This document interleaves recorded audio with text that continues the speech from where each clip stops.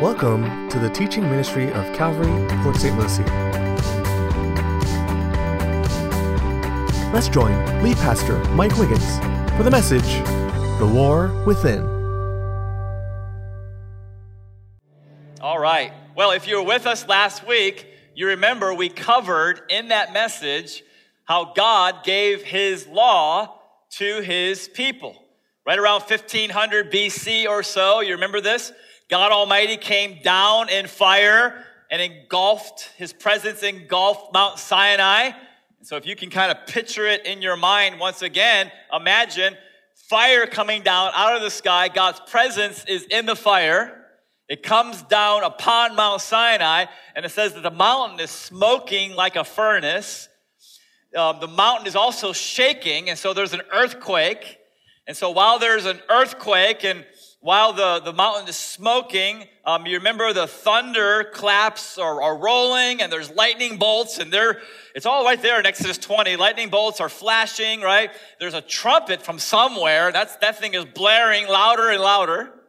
And so in that context, God verbally gave his will in the form of 10 commandments. So we'll go over them again this afternoon like we did last week. But God actually spoke before Moses wrote it down. God spoke. He said, "You shall have no other gods before me." God wants to have first place in all of our lives. He said in commandment number 2, "You shall not make or bow down to any graven images or idols." Number 3, "You shall not take the name of the Lord your God in vain."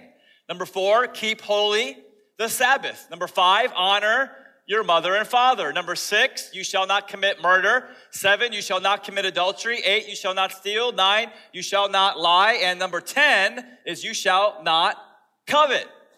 And as God spoke his 10 commandments, he spoke his character. He spoke his will, and the response of the 2 million plus Hebrews that were camped out in the Sinai wilderness, where they were literally trembling. Now, question, you can answer out loud. Do you think God's law is good or bad? Help me out. It's really good. In fact, Paul would agree with you. We'll look at verse 12. That's the verse we ended on last week. Paul says in chapter 7, verse 12, "Therefore the law is holy, and the commandment is holy and just and what? Good." Okay, so there's no problem with God's law. The problem is how many people view the purpose of the law. Everybody please say purpose. Okay, so you have God's law, that's good, but then you have the way many people view the purpose of the law, that's not so good. You see, in the first century, many of Paul's Jewish contemporaries, they misunderstood the purpose of God's law. They thought that they would be justified, that they would be saved by keeping the law of God. And so in their minds, this is how the wheels turned in their minds. If I can just, honor God, commandments 1 through 3. If I can just honor his Sabbath, commandment 4. If I can just honor my parents, commandment 5. And in addition to that, if I can just avoid murder and adultery and stealing and lying and coveting, then God will approve of me. Then God will accept me. Then God will justify me by my works. Right or wrong?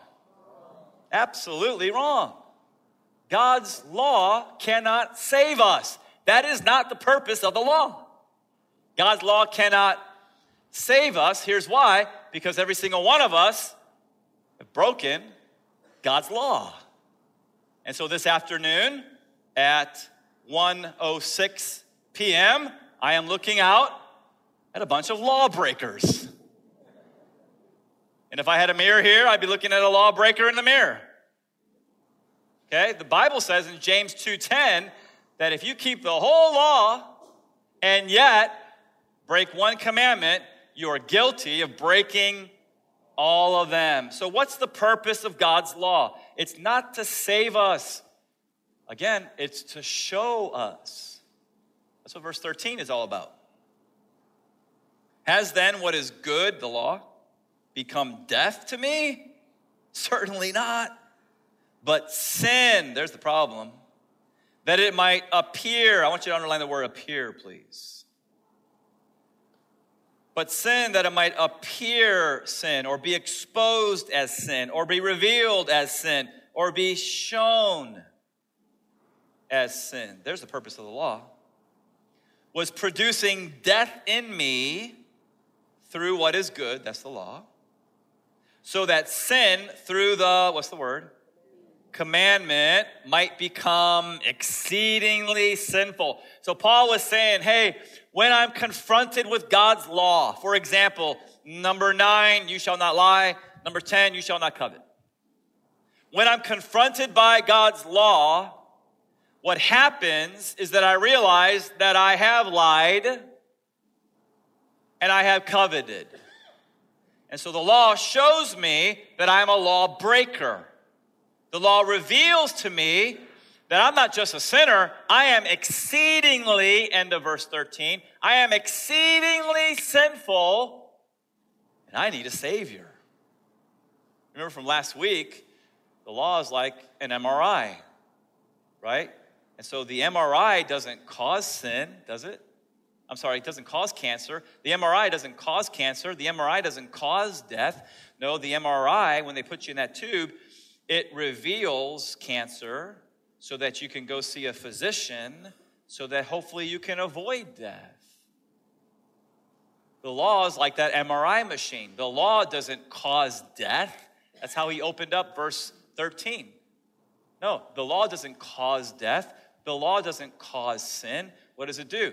It reveals sin and shows us our desperate need for the great physician, Jesus, who can save us from spiritual death. Does this make sense to you guys?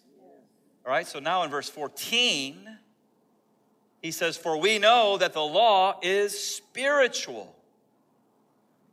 But there's the problem, but I am carnal, sold under sin.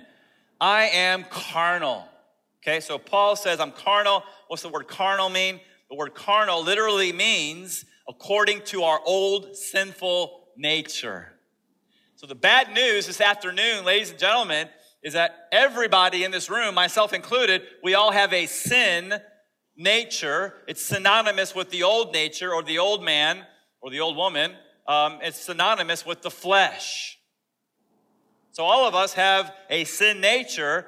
You remember this verse from chapter 5? You know, where do we get this old nature from? We already covered it. Therefore, just as through one man, who was that one man? Adam. Just as through one man, sin entered the world, and death through sin. By the way, pause real quick. You know, some people, they get all hung up on this idea of there's so much death and suffering and pain and sin and crime in the world. What's wrong? If there really was a God, there wouldn't be all this stuff going on. And they try to blame God. Listen, the devil will try to trip you up with that kind of thinking. God, it's not God's fault, it's our fault. And the fault of our first daddy, Adam. We're the ones to be blamed, not God. God made a perfect world. God made Eden. He gave us a free will.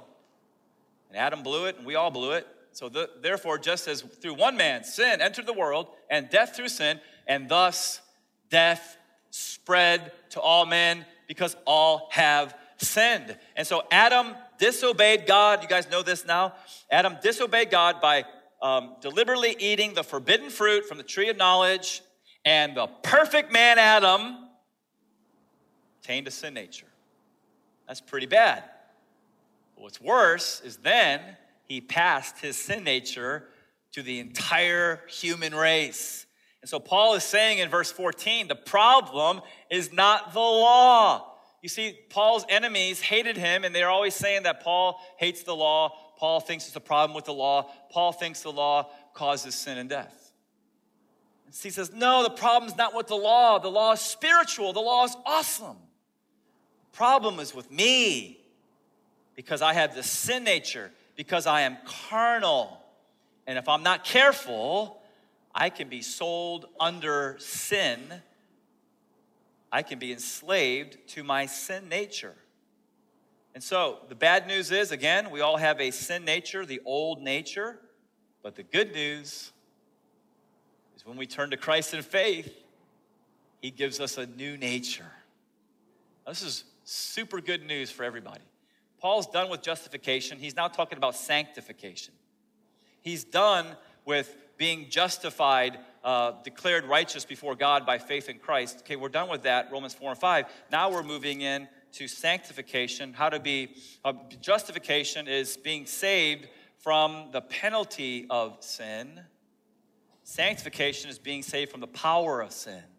That's where we're at in our Bibles. And so when you think about this whole thing of sanctification, did you know that the new nature was promised way back in the Old Testament? It's the promise of the new covenant. Okay, we already talked about the old covenant, Mount Sinai, 1500 BC, 10 commandments, right? Now, check out the promise of the new covenant given by God through Ezekiel. He says, I will give you what kind of heart? A new heart. And I will put what kind of a spirit in you? New spirit in you. Do you have a new heart? Do you have a new spirit? He goes on to say in the promise of the new covenant, I will put my spirit, New King James Version capitalizes spirit, speaking about the Holy Spirit. I will put my spirit within you and cause you to break all my commandments. Is that what it says? No. I'm going to put my spirit in you and cause you to walk in my statutes, and you will keep my judgments, and you will do them. All right, and so when we turn to Christ genuinely, right, in faith, what happened was the Holy Spirit came inside of us, but that's not all. He also gave us a new nature. And we actually, now that we're new in Christ, now we want to serve God. We don't do it perfectly, but now we actually want to serve the Lord. And so it's such good news that we have this new nature, but the bad news is we still have the old nature.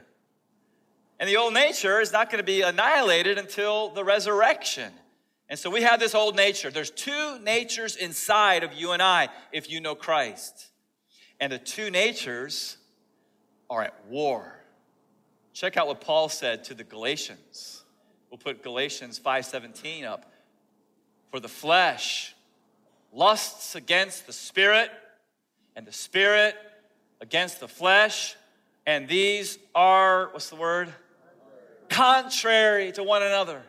It's the flesh versus the spirit. It's the old man versus the new man. The old nature versus the new nature. The old woman versus the new woman, right? And so you have these two natures, and they're fighting inside of us. And sometimes the battle can get very intense. Paul described the battle, verses 15 through 21. Okay, so please follow along in your Bibles. Look at verse 15. For what I am doing, that's talking about sin right there. For what I am doing, I do not understand. For what I will to do, that I do not practice. But what I hate, that I do. If then I do what I will not to do, I agree with the law that it is good. But now it is no longer I who do it, but sin that dwells in me. Verse 18. For I know that in me, that is in my flesh, synonymous with the old nature, nothing good dwells. For to will is present with me. Here's the problem. How to perform what is good, I do not find. For the good that I will to do, I do not do, but the evil I will not to do, that I practice. Now if I do what I will not to do, it is no longer I who do it, but sin that dwells in me. I find then a law that evil is present with me, the one who wills to do good. Can anybody relate to this? Oh, I know, you're so sanctified, you can't relate to it, right? No, by the way, did you know, and some of your study Bibles are wrong, by the way, did you know that Paul was not describing in verses 15 through 21 his experience before he met Jesus Christ? No. The way we know that is in the original language, the verb tenses change. In other words, okay, verses 7 through 12, the verb tense is the past tense. So in verses 7 through 12, he's describing his time before he met Jesus Christ. But then the tense of the verb changes in the 13 through 21. And so now the verb is in the present tense. Okay, so all the verses that we just read, verses 15 through 21, that's Paul describing his experience as a born-again believer. So ladies and gentlemen, if Paul struggled against sin, that means you and I are going to struggle against sin. That leads you to your next point. If you're taking notes, believers often experience a battle between their two natures. Again, can you relate to this? And somebody says, but I thought the Christian life was supposed to be filled with peace and joy and rest. Right? I thought the Christian life was like a bed of roses. Just me and Jesus walking off into the sunset. You're not describing life on earth. You're describing life in heaven. We're not home yet. Have you noticed we live on a rebellious planet? Have you noticed? Have you read the news? This world is not our home. Hey, right now, for those of us who are born again and Christ is number one in our lives, here's what I know. Christ reigns in our hearts. But one day, he's going to split the sky. And he's coming back literally, and he's going to take back what's his, and he's going to reign over the whole world. Literally. I look forward to that day. I'll clap too. I can't wait until the Son of David comes back. And he makes the world back into the Garden of Eden. And he rules and reigns as the Son of David over Jerusalem and over Israel and over the entire world. What a great day that's going to be. That's something to keep in mind with the elections coming up, with all of us being so disappointed by who we have to vote for. Hey, Jesus is coming back, and he's going to rule and reign, and it's going to be awesome when he comes. The question is, are you ready? Are you ready for the King of Kings when he comes? Most people are not. That's why there's a tribulation coming, which is another sermon. Okay, so if you belong to Christ, it's true that there'll be peace and rest. There'll be joy at times in your life. But often you're going to experience a war. You're going to experience a war within. And it's so sad, ladies and gentlemen, when we allow our old nature to win. It grieves me. And I'm going to take the role this afternoon as like your coach, okay? Imagine your track coach in high school, and sometimes, I don't know what kind of coach you had, but sometimes that coach in love, because he wants the best for you, kind of gets in your face a little bit, because he knows you're capable of more. Okay, that's how I see my role this afternoon. Okay, so, hey, it's so sad when we give in to our old nature, and then we excuse it in the name of grace. It's so sad when the alarm clock goes off in the morning and we know we're supposed to spend time with God, and yet we turn it off and roll back over into a deep sleep. What just happened? We gave into our old nature. So sad when we're driving down I-95 and somebody cuts us off, and when they cut us off, out of our mouth flows all kinds of profanity. Some of you are thinking, not me. Okay, so for those who have been cut off and lost your cool, what happened there? You gave into your old nature. Somebody offends you during the day, right? And you're so angry. You're just like, knotted up inside. And all you can think about is what that person said. You have other responsibilities with work and family, but all you can think about, you rehearse it, nurse it, curse it. All day long, whatever they said to you, you're saying it over and over in your mind. And now you're starting to dream about how you're going to come back and give them a piece of your mind. And then you're nursing it. It's like, this person's wrong, I'm right. And so we're just nursing our old nature, right? And then we're cursing it because we're so mad. What are we doing? What are you doing, born-again Christian? You're giving in to your old nature. Somebody says something on Facebook you don't like, and all of a sudden, before you know it, send, right? And then all of a sudden, they send back, and now it's like, right? What have you done? You've given in to your old nature.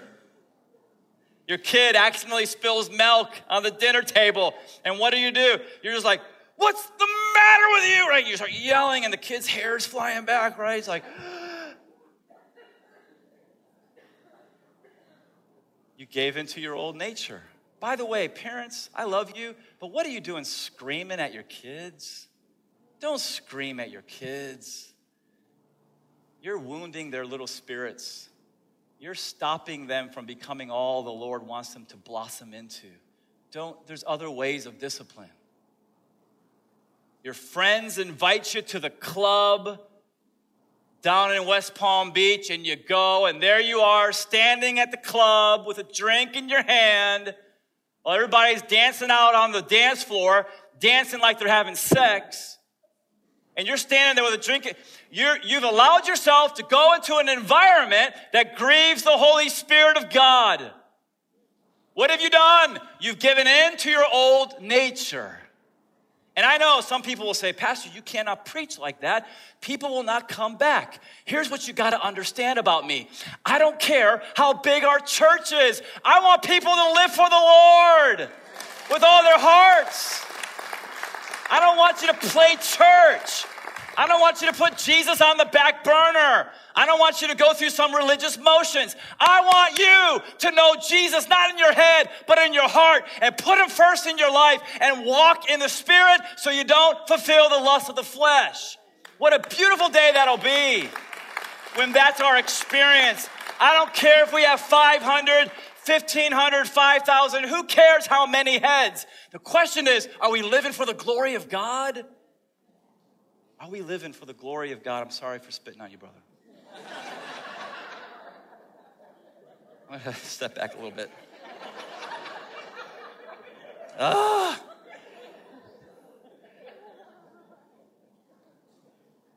Can we just get real and serve the Lord, right? With all our hearts? We're not going to be perfect. We're not going to be sinless. The goal is not to be sinless. The goal is to sin less. And that's what happens when the Holy Spirit sanctifies us. Guys, you see a woman, she's beautiful, dressed in immodest clothing. Martin Luther says it's one thing for a bird to fly over your head. It's another thing to let the bird build a nest in your hair. And so now all of a sudden, you're thinking about what would it be like to be with her?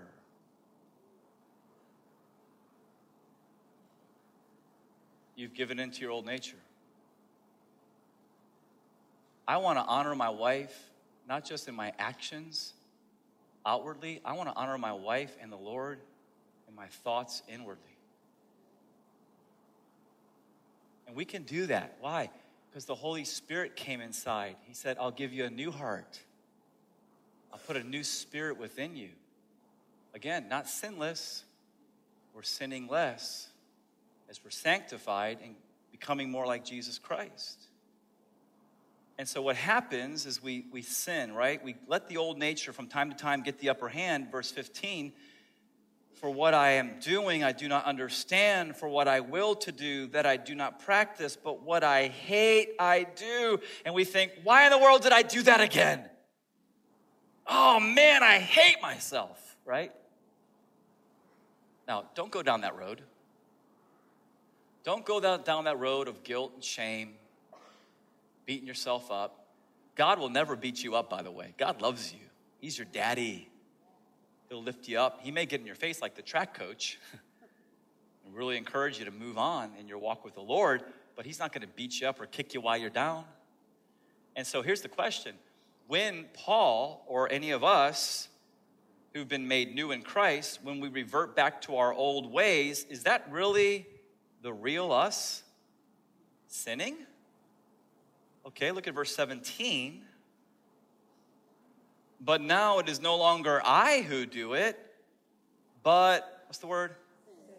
Sin that dwells in me. And now look at verse 20. Now if I do what I will not to do, it is no longer I who do it, but what? sin that dwells in me. Now, don't misunderstand. Paul is not trying to evade responsibility for his sin. What he's saying in the context is Jesus Christ has made me a new man. When I received Christ, he gave me a new identity. When I received Christ, he gave me a new nature. And so when I fall back sometimes into my old ways, listen, I'm not being true to the real me. The real you, if you know Christ, is not the old nature. The real you, if you know Christ, is the new nature. And it's the same thing with me. And so, hey, Christ made us new. Christ gave us a new nature and a new identity. And so when we fall back, hey, yes, we take responsibility for our sin, but we got to understand that we're not being true to who we really are. And that's why we have to walk in newness of life. We have to act who we are. And so why in the world do Christians fall back into the old nature, the old ways from time to time? I'm convinced that it has nothing to do with a lack of desire to do what is right. Follow me here. I don't believe it's a lack of desire. Because Paul said over and over in verses 15 through 21, he says, quote, what I want to do, I do not practice, okay? What I will to do, I do not practice. In other words, Paul is saying, I want to do right. I want to do right. So the problem is not a lack of desire. What's the problem? The problem is found in verse 18. Please find verse 18. He says, for I know that in me, that is in my flesh, nothing good dwells, for to will is present with me. I want to do right. Here's the problem right here. But how to perform what is good, I do not find. Your next point, if you're taking notes, our problem is not a lack of desire, it's a lack of willpower to overcome sin. Now, if Jesus is not on the back burner of your life, if you really want him center in your life, if you really want to be a lifelong follower of Jesus Christ, you got to get that. If you really want to walk in the victorious Christian life, again, not sinless, but sinning less, have victory, you got to get that. Your problem is not a lack of desire. It's not that. It's a lack of willpower, human willpower to overcome sin. And this is played out or shown in verses 22 through 24. Check it out. He says, for I delight, the I, the new nature, I delight in the law of God according to the inward man. By the way, quick side note, it's not in the notes, but the words inward man, there are synonymous with the new nature. And that's another reason why this whole passage here in verses 13 through the end of the chapter does not describe Paul's experience before he got saved. Because if this was the old Paul, the unsaved Paul, he could never say what he said in verse 22. So it's not just the verb tenses that changed. It's also verse 22. Okay, so for I delight in the law of God according to the inward man. But I see another law in my members. What's the next word? There's the war within, warring against the law of my mind and bringing me into captivity to the law of sin, which is in my members. Oh, wretched man that I am, who will deliver me from the body of this death? Now think about that for just a second before we move on.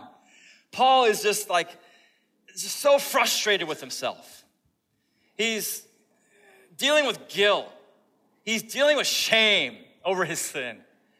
He cries out, oh, wretched man that I am. Now that cry, oh, wretched man that I am, that's the cry of somebody who's given temporary dominance or is given over to his old nature temporarily. The cry, oh, wretched man that I am, is the cry of a born-again Christian, listen, who's living by the motto, you just got to try harder. You got to get that part too. You really want to live for the Lord, okay? It's a born-again Christian who's saying, I need to live for the Lord, so I got to try harder. Sheer willpower. Pull yourselves up by the bootstraps, right? Now, here's what you need to know is that sheer human willpower can accomplish a lot of things. I mean, you can go to universities and get advanced degrees and become super intelligent through sheer human willpower. You can train and work out and perform at such a high level in athletics that, pack out stadiums with 80,000 people just there to watch you do some athletic whatever it might be through sheer willpower. We've heard stories of POW survivals, the different wars, and how these guys, survive for months, sometimes years, in the most brutal conditions through sheer willpower, okay? So, hey, sheer willpower can accomplish a lot, but there's one thing sheer willpower can never accomplish. It will never defeat your old nature. Saying that I can overcome my old nature through sheer willpower is like saying this: I can defeat Mike Tyson when he was in his prime. You guys remember Tyson when he was in his prime? I know I'm dating myself back in whatever was it, the 80s or whatever, but I used to watch this guy with my mouth dropped open because he's not that tall, right? But he is like knocking out these big, tall guys like redwood trees. He had this incredible uppercut, and he talked about how he would like to sometimes drive the bone in the guy's nose into his brain and kill him. I don't know, but anyway, trying to defeat your sin nature in the power of your own sheer willpower is like trying to beat Mike Tyson. Listen, you may go a few rounds, but you're getting knocked out. Period. You're getting knocked out. And so, hey, what we have to understand, it's not through sheer willpower. And I believe Paul writes this in such a way in verses 15 through 21 to make just that point. Okay, so let's read those verses again and notice my emphasis here. For what I am doing, I do not understand. For what I will to do, I do not practice. But what I hate, that I do. If then I do what I will not to do, I agree with the law that it is good. But now it is no longer I who do it, but sin that dwells in me. For I know that in me, that is in my flesh, nothing good dwells. For to will is present with me, but how to perform what is good, I do not find. For the good that I will to do, I do not do, but the evil I will to not to do, that I practice. For if I do what I will not to do, it is no longer I who do it, but sin that dwells in me. I find then a law that evil is present with me, the one who wills to do good. You see, I. What's Paul doing? Paul's relying on himself to overcome his old nature. And it never is successful. So the key is not I. The key is found in verse 25. But let's read verse 24 first, okay? Oh, wretched man that I am, who, not what, who will deliver me from the body of death? Here's your answer. I thank God through, please read the rest of the sentence. Jesus Christ our Lord. There's your answer right there. It's not what in verse 24. What will deliver me? It's not you. It's not your friends. It's not the self-help section of Barnes & Noble. It's who? It's Jesus. And it's not knowing Jesus in your head. It's knowing him in your heart. It's being filled with the Spirit. It's remaining in his word. It's hanging out with the Lord. And when that happens, he's in us. And he's not just in us, he's living through us. And then when the old nature tries to come against us, the power of Jesus knocks that thing out. You see, the key is Jesus.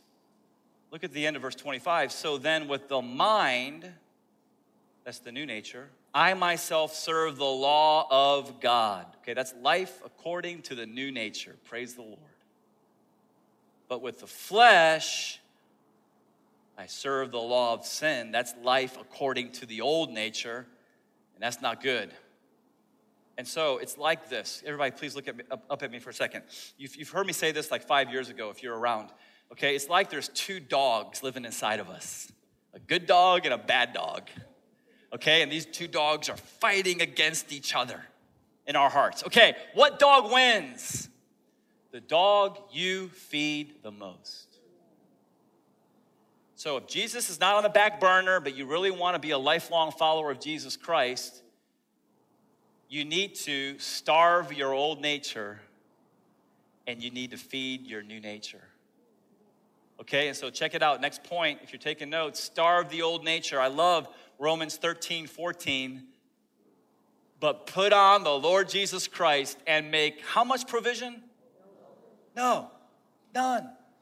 Come on, Pastor Mike, lighten up. Just a little bit. No. Remember the track coach getting in your face in love? Because that's the role the Lord plays here with all of us. Hey, no provision for the flesh to fulfill its lusts. No means no, nada, none, zilch, zero, no. Okay, so what does that mean practically? This is about as practical as you're going to get. That means that we absolutely avoid like the plague the people, the places, and the things that tempt us to sin.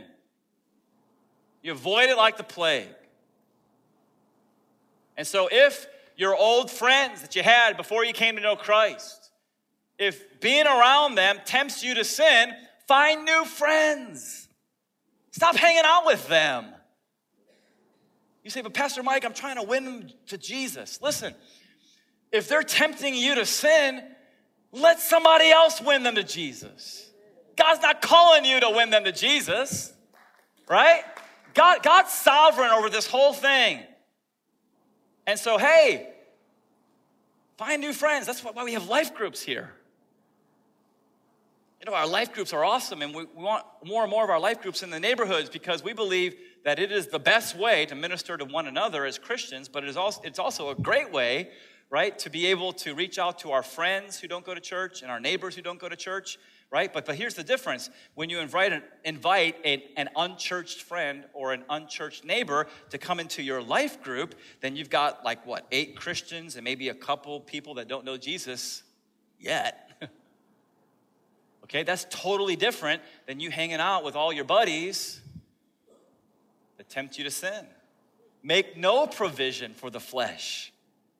That means that if you have a temptation to overspend money, cut up your credit cards and just carry around enough cash in your wallet, a little bit, so you make sure you don't overspend. That's making no provision for the flesh.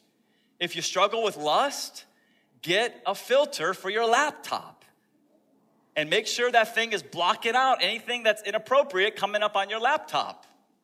Because, and by the way, Covenant Eyes, I heard, is a great filter. You can put Covenant Eyes on your laptop or your computer. It'll screen out all that junk. Make no provision, right? No, none. That means the paid movie channels, HBO, Showtime, Encore, Cinemax, you don't have those. Why? Because why in the world do you want to sit there in your living room and watch 2 naked people having sex? What are you doing? That's not living for the glory of the Lord. That's making a lot of provision for your flesh.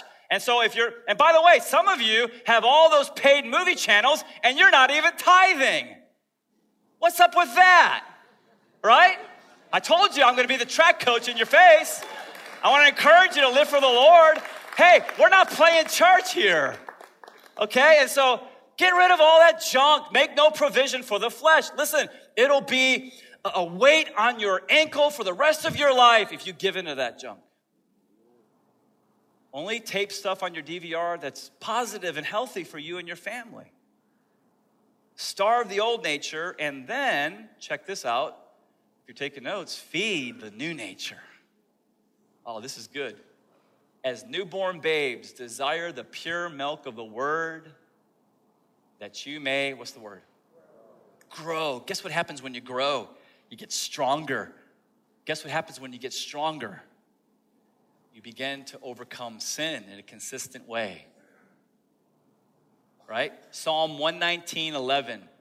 Your word have I hid in my heart that I might not sin against you.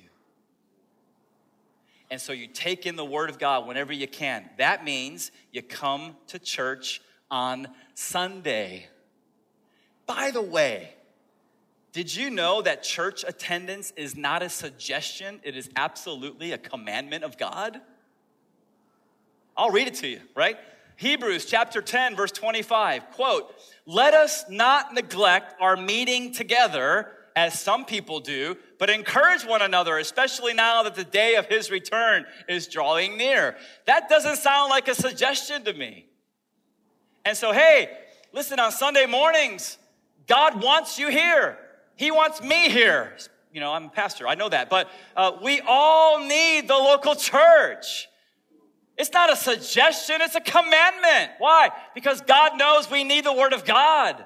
God knows we need to stand corporately in the presence of His people to sing our praises and our prayers to Him, to sense His Spirit, to fellowship with one another, and then receive His Word. And as we receive His Word, you shall know the truth, and the truth will set you free. But if you avoid this place, listen, if you avoid this place, you will be in bondage. Okay, it's not a suggestion. And by the way, parents, what kind of message are you sending your kids when on Sunday morning you say, "Oh, it's a pretty day today. Hey, let's not go to church. Let's go to the beach." Or, "Oh, you know what? Let's just sleep in today." What kind of message are you sending your kids? Here's the message. And look, I'm trying to save you a bunch of tears 10, 15 years down the road here. What kind of message are you sending your kids? Your kids, they see it. More is caught than taught. And your kids seeing you laying in the bed or going to the beach on Sunday, they know church is not a priority. And when they're graduated from high school, they're gone. You say, "They don't want to come to church, Pastor Mike." Who's the parent? Listen, well, they'll come with a bad attitude. It's okay. Hey, the pastors and elders and the staff here, we're used to dealing with bad attitudes.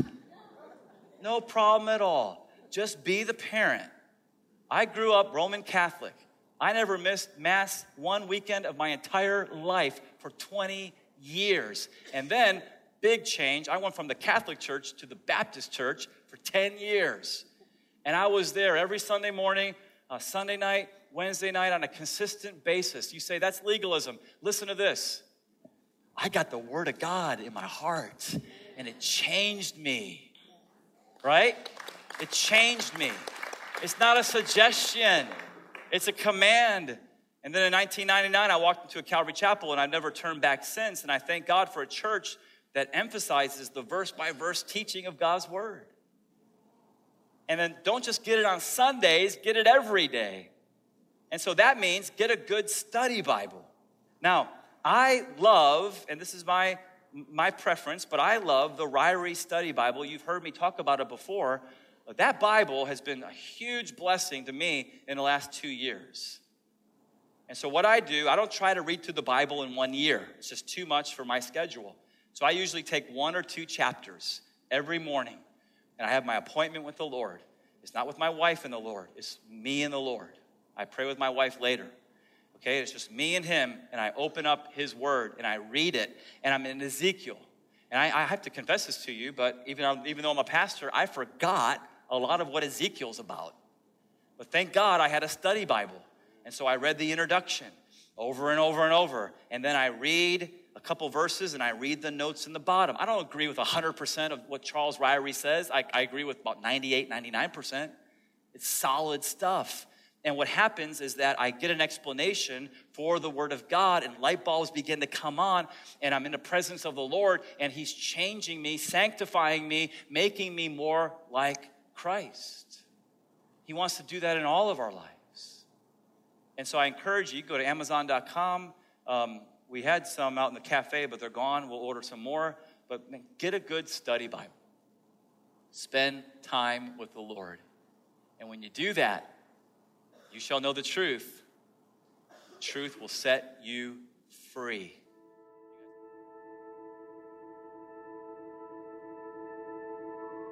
One of the greatest gifts God can give His children is the assurance of their salvation. If you're not sure where you stand with God, we want to help. Visit our website at www.calvarypsl.com and click on Knowing Christ.